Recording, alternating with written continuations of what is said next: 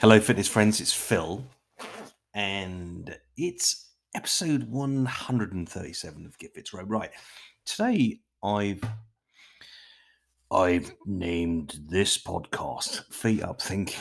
Right, it's not quite feet up thinking, but look, it's Monday, and on Friday, I didn't tell you actually over the last couple of podcasts, but on Friday I went.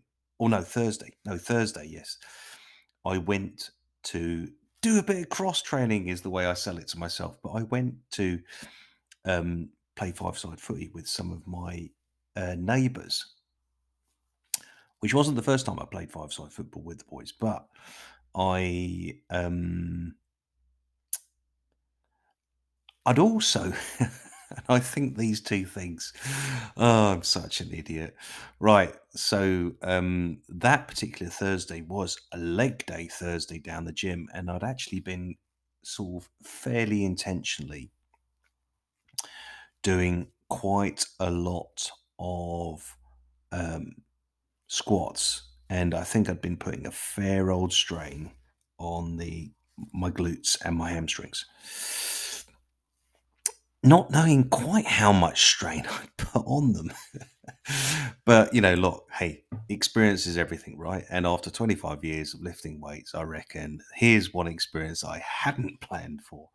Right. So yeah, I got the invitation to play football, but still did the Thursday leg day down the gym. And the other thing that keeps to mind, and as I've prompted myself in a previous podcast, is I think the change in weather and living indoors with the heating on means that I am significantly dehydrated regularly at the moment because I'm not drinking enough water.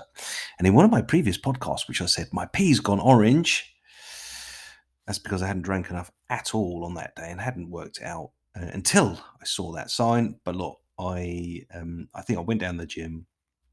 I know I intentionally drank a lot of water, which is important for your muscles. But I think I might have been somewhat a little bit tired and a little bit dehydrated.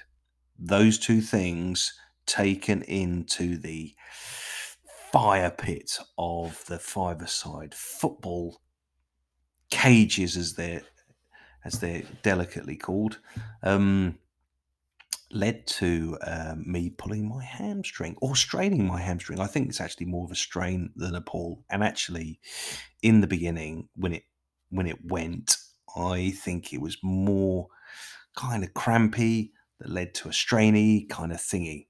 I'm sure if you're a physio, you would have probably gone, I know exactly what you've done, Phil. And lucky I have a friend who has kindly given me some guidance. But um, why it happened was, which is another, oh, you're such a dick, Phil, is I think number of years. So how many years ago? 16 years ago when I got married. We had our wedding anniversary in Brazil, in one of the small islands out there, uh, and I think all of the staff around about mid morning would be down at the beach playing football on the beach, right? And obviously, all the guests were, we used to go down, and those that wanted to play could go and play with the guys on the beach, which was great fun.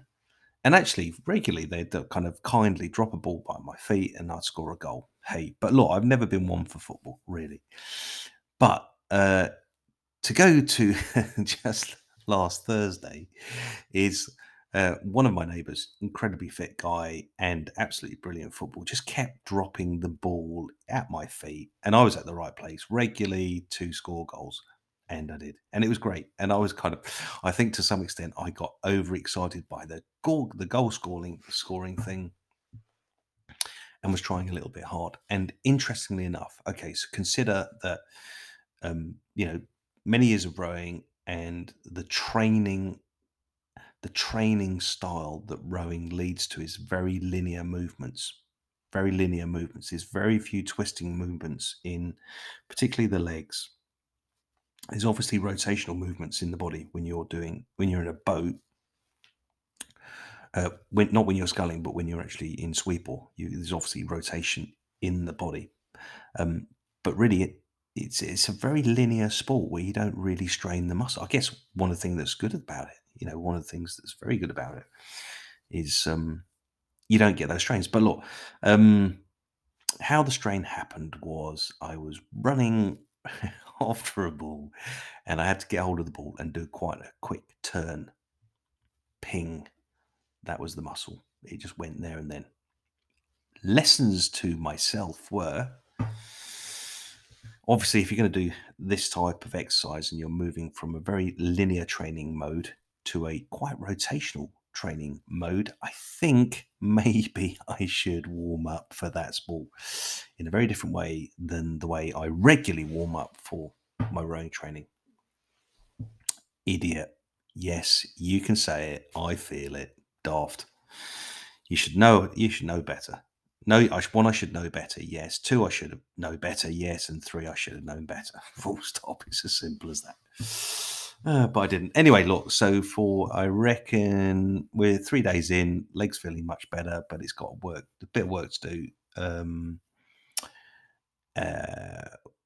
Which I will do. So rehab. You have to work on it. You have to work to get it fit, and I will get it fit quickly. But whilst I do, I'm going to have to put my feet up for a little while.